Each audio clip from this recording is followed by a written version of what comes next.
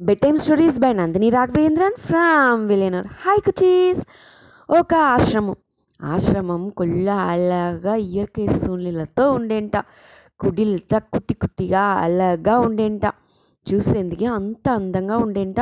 అమేదిగా క్లీన్గా వేరే ఉండేంట. అప్పుడు చూసి అక్కడ డుమ్ము డిమ్మునేసి ఏమో సద్దు అట్లా పల్చుని కొట్టునే సద్దంతా పడేంట.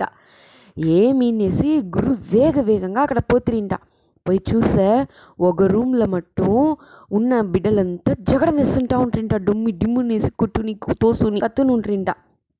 గురుని చూసిందో అందరూ అమేదిగా నిల్చిందో గురు పోచురా మనని ఏదో తిట్టపోయ్యారు, ఎందుకు ఇట్లా జగడం వేసారని అడగపోయ్యారు, అట్లంతా అందరూ తలుస్తూ ఉంటుంట.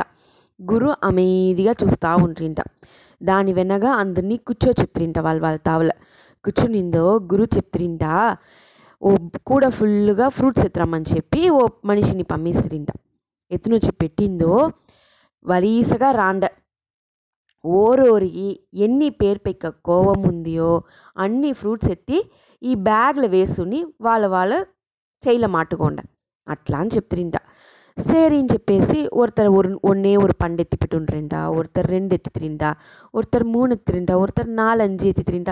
ఆ మరి అందరూ వరీసగా వచ్చి వాళ్ళకి ఇచ్చిన బ్యాగులో వాళ్ళకి ఎన్ని పేరు పెక్క కోవం ఉందో అన్ని ఫ్రూట్స్ని ఎత్తి పెట్టుండ్రింట.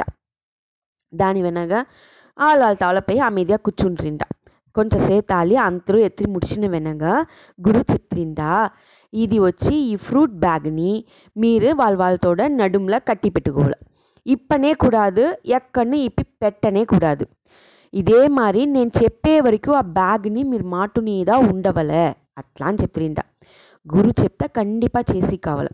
అందునించి సేరీనేసి వాళ్ళతోడ బిడ్డలంతా సేరీ అని చెప్పి మండే ఆటేసి అట్లా అనేసి కిளம்பేసిరింట. దాని వెనగా 2 దిన అయ్యంట, 3 దిన అయ్యంట. లైట్గా స్మెల్ వచ్చేని ఆరంభించేసంట ఆ ఫ్రూట్స్లంతా. ஒவ்வொருத்தருக்கும் కంపు తాంగ முடியలంట. ఇంకా 3-4 డేస్ అయిన వెనక కొల్ల కంపు వచ్చేని ఆరంభించేసంట. 1 వీక్ అయ్యేసంట.